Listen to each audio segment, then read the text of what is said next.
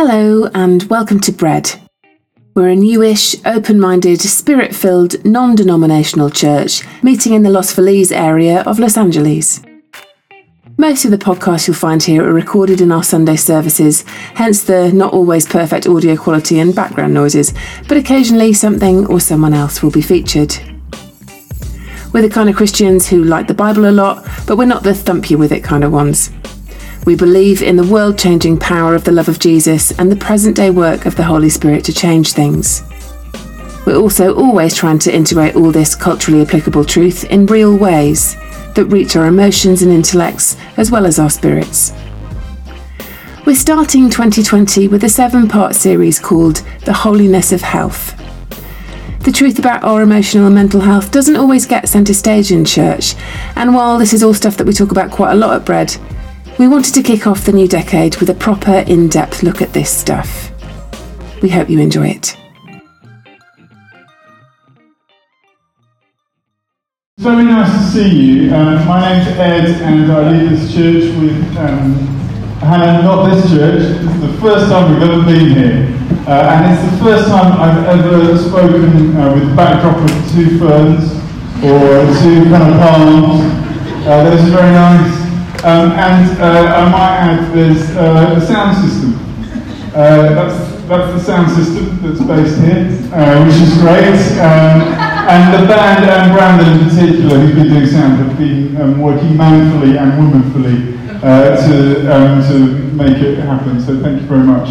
This is the final talk on our series about the holiness of health. And we've been allowing, or sort of talking about how we might allow God into our emotions. Some people, let's call them the British, not so good at emotions. Some people, let's call them the Americans, good at emotions, very, very good at emotions. Now, I know that that's not entirely true. In fact, it's not really true at all. In my experience, our national identity is only one factor that affects how we deal with emotions, how we're good at them or not. The thing is, we're all emotional people, whether we like it or not. There is no such thing as a non-emotional person. We are all emotional people. We're just either we have learned or we've been given a safe place to process our emotions, or we haven't. And that's really what distinguishes us. So as a church and as a group of people, we've been kind of challenging ourselves to become mature and healthy in this area. And it's been a desire for us to kind of look at whoever we are, whatever our experiences of life, how can we allow God to form and heal and minister to our feelings. So as we wrap this series up, I want to take actually a step backwards. Because before any of us will get to a place of allowing God into the more vulnerable areas of our lives, we've got to know that it's safe to let Him do that. It is, of course, one thing to be aware of our vulnerabilities. It's quite another to open them up to big, bad God. Because, unfortunately, for some of us, that is who He is, big and bad. However much we might want to shake it, many of us will have actually grown up with a picture of God like He is some sort of bearded, autocratic despot up in His heavenly throne, pointing His finger at you, mercilessly recording all your defects, and basically telling you that He's not very pleased with you. Jesus, fine with Him, nice Jesus, quite like Him, look at Him, Jesus. Holy Spirit, not too sure about Him, a little bit weird, but whatever. Father though, not sure about the Father. Seems quite keen on judgment, keen to be appeased, frequently disappointed, a little bit angry, not too sure about the Father. This was certainly close to my understanding growing up, and I tried to get away from that God as quickly as I could. And if you feel something similar, then I have every sympathy for you. And it's understandable, though, isn't it, why you wouldn't want to open yourselves to a God who looks a bit like that. But this evening, I want to talk about how we all approach God and to show what He's actually like from the biblical witness, so that we might actually open ourselves to who he intends us to open ourselves to and who he actually really is. So that's where we're going. How do we approach God? Let me read this from Galatians 4. When the set time had fully come, God sent his Son, born of a woman, born under the law, to redeem those under the law, that we might receive adoption to sonship. Because you are his sons, God sent the Spirit of his Son into our hearts, and the Spirit who calls out, Abba, Father. So you are no longer a slave, but God's child, and since you are his child, God has made you also an heir. The Lord God can be your Father. This is one of the most important things that we can ever realise and experience and understand. Why, really, did Jesus come to die and resurrect? Well, so that we could call him Father. This really is actually the whole point of Jesus. So that we could call God Father. Now, already, I know there may be a few alarm bells ringing for some of you. What? Fathers, sons, maleness? Oh no, surely not. Not in Los Angeles in 2020. This is sounding a little bit alarm bell. What's all this maleness doing here? Which actually reminds me of my favourite story of all time. This hasn't really got much to do with the talk, but it's about something. Anyway, I'm going to tell you anyway. It's my favourite story of all time. There was a big Christian meeting, and my friend was there. He was quite a young Christian. He was about 18. There was about 2,000 people at this meeting. And my friend had been on a missions trip, and he'd been playing bass. And they'd been doing this various different Christian conferences, playing at all these different areas. And then they'd come to this, and this was the last one, and this band had been together for the whole time. And the worship leader, a very enthusiastic guy, said, okay, what I want us to do is just to be really open to the Spirit as we're leading worship. And I want us to just try and follow wherever he leads. So they were playing, and the worship was going great. All 2,000 people, hands in the air, everyone's going for it. My friend's playing bass, they're rocking out, and my friend then suddenly feels like, oh, God's speaking to me. And I know what we were supposed to do, we were supposed to go with it. So he sort of walked over to the worship and he said, I feel like God's saying something. And so whilst everyone's got their hands in the air going for it, there's a sort of crunch, needle off the record. Wait, stop everyone. Everyone looks up, they've all got their hands in the air. And my friend says, I feel like I've got something to say. And it's for you, sitting there. And so in this 2,000 people, they all sit down apart from this one person. My friend, plucking up more and more courage, says, God says to you, you are like a father. You are going to be a father to many people. You are like a strong man of God. You are the man that God has been looking for, and he will bless you as a father to many. And then the person shouted out, I'm Mormon. Anyway, back to the alarm bells. There has, of course, been an ongoing debate for a while about the appropriate never do that. Never ever do that. About the appropriate language that we use to speak to God. Some struggle actually with calling God Father at all, and I think probably for 3 or 4 reasons. Firstly, because they feel that it reinforces some sort of patriarchy. The idea that males have the right to rule over the world and to dominate females, and also, probably by extension, less powerful other males. Secondly, people have a problem with it because some have had abusive fathers. And why on earth, having had an abusive father, would you really want to talk to God like a father? Seems a silly thing to do, a very painful thing to do. And then thirdly, because calling God Father seems to deify maleness. A famous writer called Mary Daly famously said that if God is male, then male is God. Now, I realise that I, as a man, yes I am, my opinion about this issue may actually come with, or at least seem a little bit irrelevant. In other words, it might appear that I've got a vested interest in preserving the traditional language that we use when we talk about God because it affirms my maleness.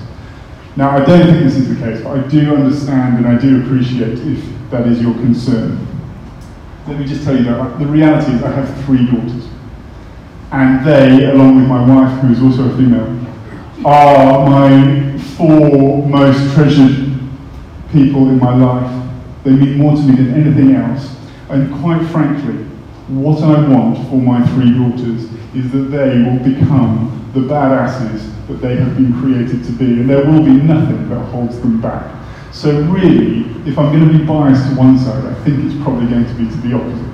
You know, for me, I don't really care about, like, I'm done, I'm 40, I'm just kind of, you know, my life is over. I'm just going to slip into obscurity, and then I'm going to slip into my pyjamas, and then I'm going to slip into my grave. And what I care about is my daughters. That's what I'm concerned about. However, that all said, whilst I understand the reasons that I just mentioned for abandoning language as about God as Father, and I have every sympathy for those who find themselves wanting or even needing to do that, I want to say I don't think it's correct to do that, and I don't actually think it's very helpful to do that for our faith. We all suffer a little bit from projection theology, where we project humanity onto God. And I think this is what we do when we suggest that when Jesus was thinking of God the Father, he was thinking of something male. I don't think he was at all. Instead, I believe Jesus was simply teaching his disciples and us by extension what good fatherhood is actually like. It's like God. It's merciful and kind and relational and there. The father language of God is not at all meant to affirm the ways in which some or all human fathers have parented their children or were related to their spouse. Far from it. Our language about God as Father is not projecting human fatherhood with all its faults and failures onto God. Rather, it is showing us God as a perfect Father. There is a reason that Jesus calls God Father and tells us to do the same, but it's got nothing to do with patriarchy and nothing to do with maleness. So, what I want to do is I want to start by talking about God as Father, and then, exciting, I want to talk about God as Mother. That will be fun.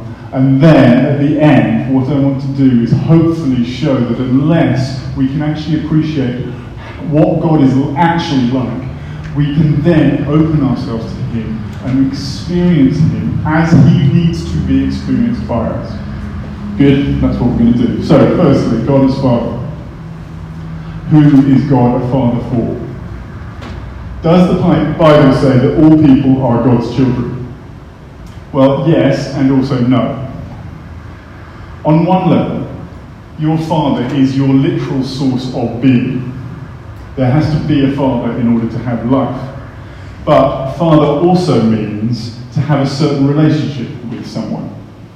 It is the classic conversation in the cheesy film with the teenager and the father, and the teenager says, "You were never the dad I needed," and the father says, "But you're my flesh and blood," and he said, "But that wasn't enough." I know, it's a brilliant script. I'm developing it at the moment. It's going to be good. But the point is, what we're saying is, you may have been my biological progenitor, but that is not enough to be a father to me. And I think we can all accept that the second half of the definition is more important than the first. And the Bible feels exactly the same way. Acts 17 does say that we are all his offspring, everyone created by God, so that we are all his children. But really, that's the one exception in the whole Bible.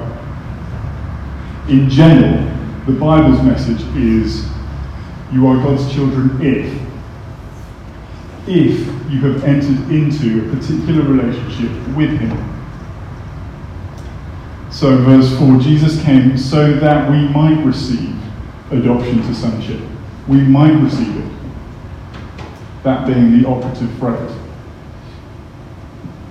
It is when we receive and enter into this particular relationship with God that we become his children and he becomes our Father. And it's only in this relationship that we can experience all the benefits of that relationship. And the benefits are these. Verse 7, no longer a slave, but God's child. And since you're his child, God has made you also an heir. Notice how passive the whole thing is with regards to humanity. We're not doing anything, God's doing it all. God is the one who does all the running. The Father sends his Son, the Son is born, the Son redeems us, the Father adopts us, the Father sends the Spirit fills our hearts. And all we do is the receiving. And so therefore, it is open to all because of what he has done. We just have to receive it. So who's it for? Anyone who wants it. Anyone. God is our Father in that we are all his children, in that we are all humans. But there is more. All and any of us, we can experience the fatherhood of God. Not just him being our progenitor, but him being our dad. How? Well, when you're a child, you're loved by your father, whatever. That's how it's supposed to work. Because this is what a father's job is. Their job as a father is to love their children. A boss does not have to love his employees. He might want to, he might choose to, but he doesn't have to. A teacher does not have to love his students. A doctor does not have to love his patients. A landlord does not have to love his tenants. A politician does not have to love the people in his district. They can choose to or not. But a father has to. That's his job. That's pretty much the whole remit of what he's supposed to do, why he's a father, love his kids. So, if the Bible says that God is your father, what that means is that God loves you perfectly, despite everything. Despite everything and anything and all of it. He loves you all the time, perfectly. He has to. He's gone and called himself Father. This is the most fundamental thing that we can understand about God being our Father. When you relate to your boss, you can have a very cordial relationship and everything will be fine, as long as you perform. I was back in England just recently, and I watched football. Football with an uppercase foot. Just remember that. Football, played with the foot. And as I was watching football, someone you don't know was the co-commentator, this guy called Owen Hargreaves. Now, Owen Hargreaves was an ex-player. He used to play for England. And Owen Hargreaves was signed by probably the greatest manager of all time, Sir Alex Ferguson, for probably the worst team of all time, the Devils team, Manchester United. You don't need to worry about that. Try to avoid them wherever you can. Now, when he was a player, Sir Alex Ferguson, probably the greatest manager of all time, said this about him. When I signed Hargreaves, there was something about him I didn't like. It turned out to be a disaster. The issue was not Owen Hargreaves' talent or his fitness, although his fitness wasn't great. It wasn't anything actually innate in him. It was, as Ferguson said, he didn't show enough determination. He always opted for the easy choice in training, apparently. And so almost as soon as Ferguson signed Hargreaves, he tried to get rid of Hargreaves as quickly as possible. Poor old Owen. But it's the same with all of us. As long as you do your job, your boss will be fine. He will not care. But if you stop performing, then you're nothing to your boss. But contrast that. What happens to a father when the child goes off the rails? the opposite. The relationship doesn't cool, it intensifies. The Father's heart is more engaged. It may be painful, but it gets stronger because our relationship with our Father is not based on performance, and that means everything. And there are two ways that you can relate to God. You can relate to Him as a boss, and if you do everything right, everything will be fine. No drama, no fuss. But as soon as you do something wrong, you're gone. You're out of it.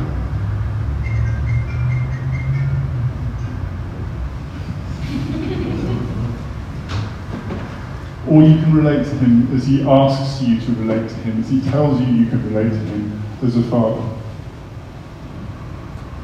who despite everything places His love on you from everlasting to everlasting. If you're old enough to remember The West Wing, written back when Aaron Sorkin was good, back in those heady days, you'll know that it featured Martin Sheen as President Jed Bartlett. You're all too young, aren't you? You have no idea what I'm talking about. It was the greatest thing on TV for a while. There's about 7 series of this West Wing political drama. There was actually a poll at one point where 90% of American people wanted Jed Bartlett, who is a fictional character, to be the President of the United States, the real one. I have no idea what would happen if that poll was done now. But anyway, there is one episode in which the Surgeon General has said something controversial, and so the press are on her back, and there's pressure for Jed Bartlett to fire the Surgeon General. But it's problematic because his middle daughter, Ellie, who happens to be the Surgeon General's goddaughter, has come out to the press and said, there is no way that my father will sack the Surgeon General. There's no way it's going to happen. So it's put the President in a very difficult position. More so because Ellie, his middle daughter, does not have a good relationship with her father. And so Bartlett calls her from university and sort of summons her to the White House. And they try to talk on the phone, and he's very angry with her, and she's very angry with him, and they don't get very far. So a little later, he sees the Surgeon General in the Oval Office, and she has come to bring her resignation to him. And she comes in, and he decides to talk to her about his daughter. And this is sort of how it goes. Dr. Griffith says, he asks her, why are we not getting along? Dr. Griffith says, you frightened her. Bartlett said, no, I didn't. Dr. Griffith, sir. Bartlett, how did I frighten her? Jed, look where you're standing. I was elected 2 years ago. She's 24 years old. Dr. Griffith, you've been the king of whatever room you've walked in your entire life, and her entire life. So Bartlett ponders this, and he decides to reject Griffith's resignation, at which point his advisor, Josh, stands up and says, you know it's going to seem to some people like you did this because your daughter asks you to. And Bartlett says, you know, Josh, if you ever have a daughter, you're going to discover there are worse reasons in the world to do something. And then later that evening, he sits down to watch a movie with Ellie. And she's pretty frosty, he tries to make her laugh. But at the end, having tried a few jokes here and there, he just gently looks at her and says to her, the one thing you ever had to do to make me happy was come home at the end of the day. When Jesus is asked how we should speak to God in heaven, he says, call him your Father. Because what fathers are not supposed to do is frighten their children.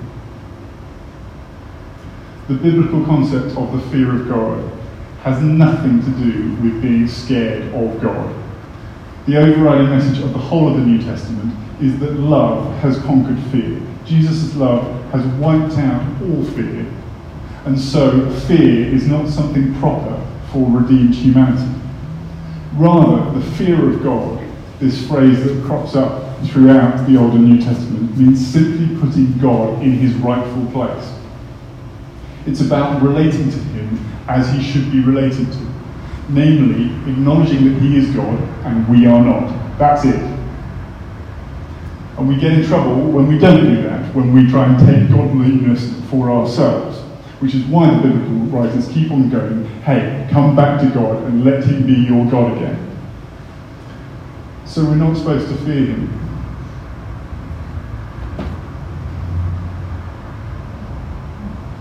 Now, of course, God is also like lots of other things. He's a refuge, he's a king, he's justice. But Jesus, when he says that God is your Father, it doesn't mean he stops being all those other things. But what he does mean is that all those other things are filtered through the fact that God is now your Father. So what does it mean for us? Two things. Firstly, extraordinary confidence. Now, as a parent, I'll let you into a little secret. You can count on about the fingers of one finger how many times parents actually get angry for the right reasons with their kids, to stop them from doing something that's going to hurt them. Barely ever. We get angry because our kids have stopped us enjoying life and we're annoyed at them. That's what we do. And that's what your parents would have done as well. We blame them because they've ruined our fun, and we take it out on them. But we're told over and over that God never, ever, ever does that with us. Not once. He doesn't, as the psalmist says, treat us as our sins deserve. He doesn't repay us according to our iniquities.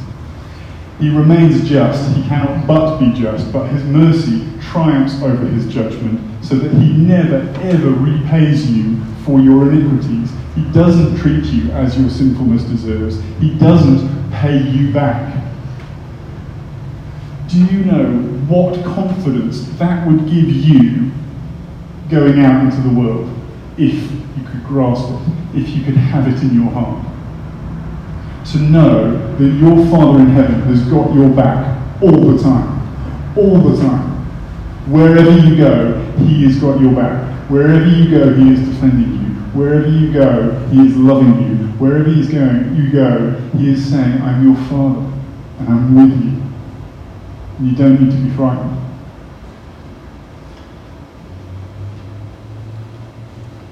So confidence 1, intimacy 2. As you'll probably know, the word used, Abba, in verse 6 is a word of sort of familial intimacy. It speaks of the closeness of the bond that a child and a parent could have. But throughout the Bible, there are actually even more intimate terms that are used to describe this relationship. Hannah spoke about Psalm 103 over the summer, and it's worth repeating something that she mentioned. One of the most famous parts of that psalm is this: as a father has compassion on his children, so the Lord has compassion on those who fear him. The word compassion, all commentators say, this is an extraordinary word to use here. This is such an intimate word as to be slightly embarrassing, the use of it here. It would never be used in relation to a father, because it stems from the word that means a mother's womb, and really it should be used in relation to a mother. And in fact, it speaks of such intimacy, such skin-to-skin contact. It's like the word that you would use if you were describing a nursing mother and the expression of love she has for her child as her child's cheek touches her bare breast. That's how intimate we're getting here. And yet, the psalmist says, as a father has compassion, has this word on his children, so the Lord has compassion on those who fear him. When we're young, we have huge amounts of skin-to-skin contact with our parents. But as children get older, they lose that need for that intimacy. Parents don't. I've just been at home and I saw my mum, she's a little bit old now. She still wants to hug me and do this on my cheek and touch my face. I still find it embarrassing. I still want to do that to my children. And I know I'll still want to do it when I'm her age and they're my age. But if we, imperfect parents, want to do that with our children, how much more the perfect Father in heaven wants intimate contact with you.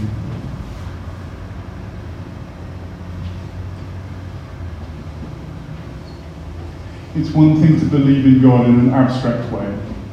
It's another to experience Him. And this is what God is getting on about. This is what Paul is getting on about here.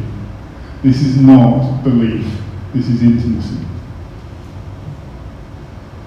To come close to God. So, what then of the motherliness of God? Well, for all the reasons I mentioned, I don't think it's correct or right or helpful to ditch the father language. Let's not lose this, because the fatherliness of God, when properly understood, carries enormous power with it. The truth is, all of us, not one person in this room, will not be carrying some sort of father pain, some sort of paternal pain from experiences they've had through life. The way that is healed is not perfectly through fatherless love. It is through fatherful love. What you need to replace that damage is a perfect father. So let us not lose the father language, because we've got a perfect father and he will heal. Because actually any discussion of gender stops being problematic when the threat of the other is replaced with the beauty of oneness, of mutuality and equality in the kingdom. But this does not mean that we also have to give up all mother language about God.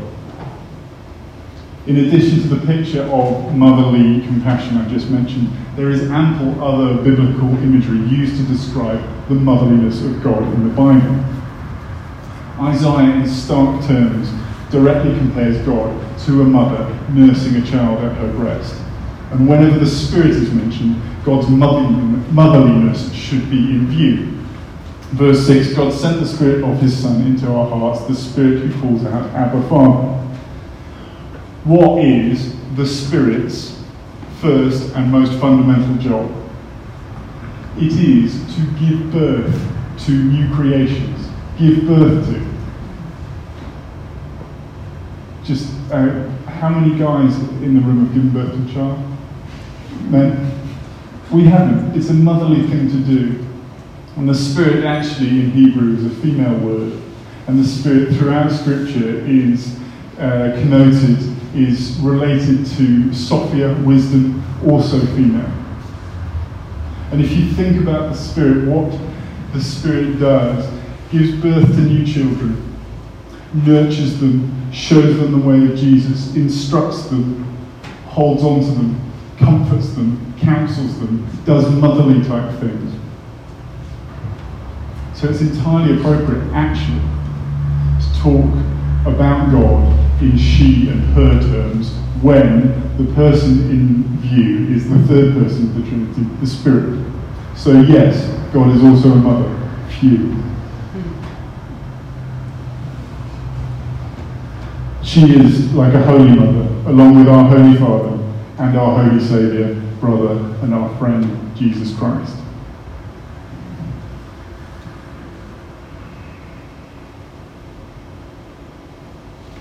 None of this has anything to do with gender, because God is not male or female. God is God. It would be helpful for us to remove those terms from any talk of Him, because they're not right and they don't do us any favours.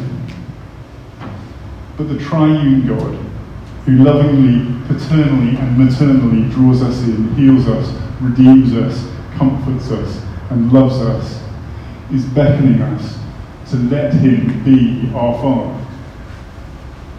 And one final point about this. When you think of Jesus, when it comes to His relationship with God the Father, What do you think about it? Jesus and his Father. It is surely one of utter confidence and complete intimacy. Well, when the risen Jesus meets Mary at the tomb, he says this to her: "Go and tell the disciples, I've gone to be with my Father." But he doesn't stop there.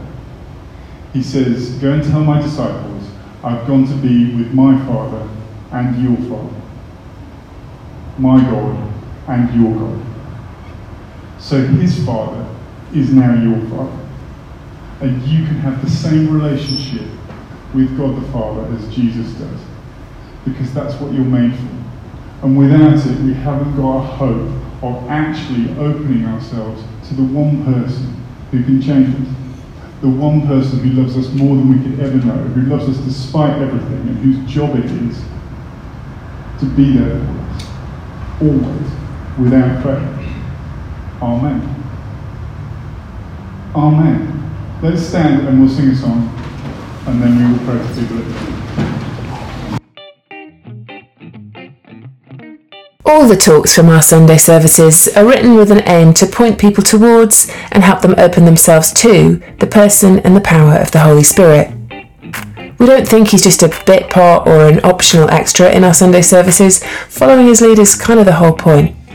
So at the end of each service, we invite everyone to receive prayer. There's no magic in the way that we pray for people. We've just found that it's the easiest and most natural way to open ourselves, and that when we do that, he often meets us in the most wonderfully transformative ways. If you're able to join us at a service, we'd always encourage you to give this a go, as out of your comfort zone as it may be. Do drop us a line at hello@bread.church if you'd like to talk about any of this more. Thanks for listening.